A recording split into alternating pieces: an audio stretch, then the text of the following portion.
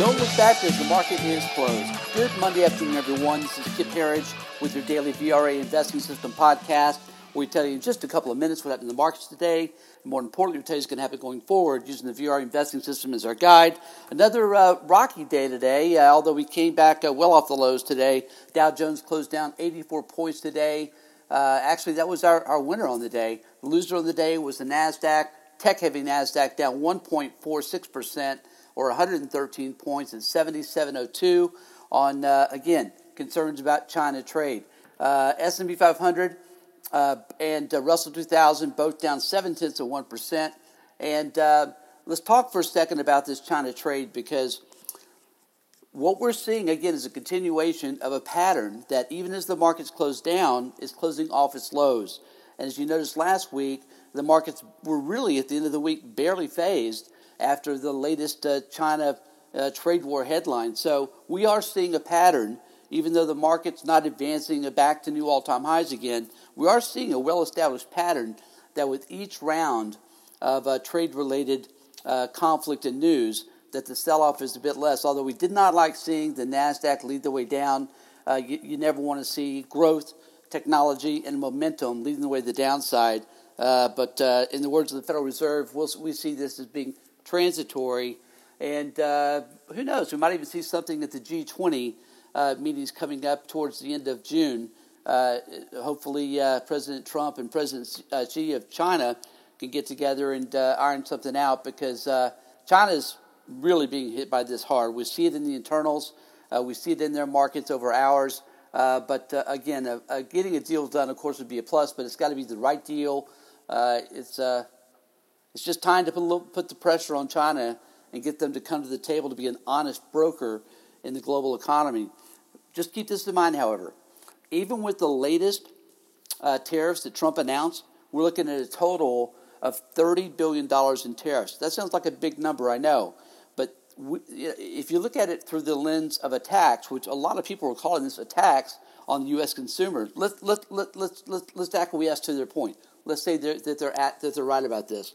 If that's the case, last year, Americans in all form of taxation paid $5.5 trillion in taxes.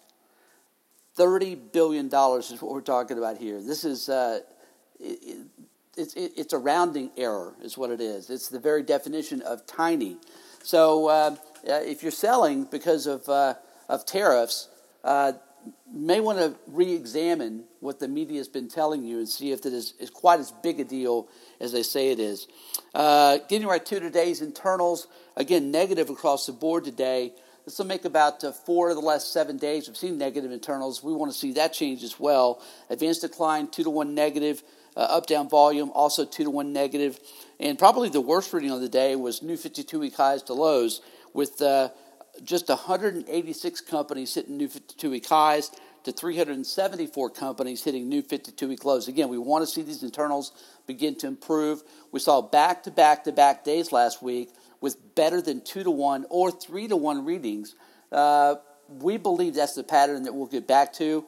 But you know what? Our crystal ball is probably about as good as yours on forecasting this. Right now we see a mixed bag, but we do see still 9 out of 12 VRA investing system screens are in bullish territory.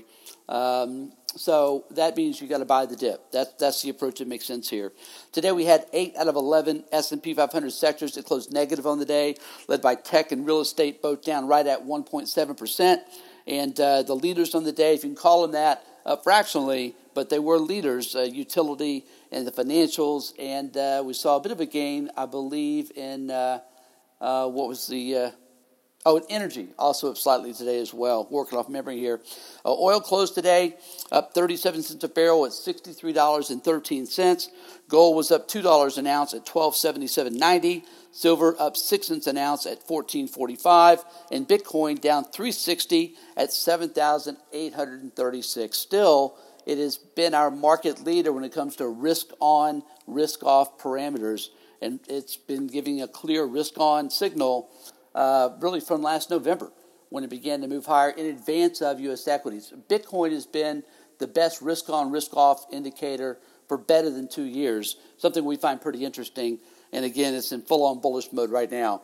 Folks, again, with that, thank you very much, as always, for joining us here. We really appreciate it. Appreciate your feedback as well. Please join us at VRAinsider.com.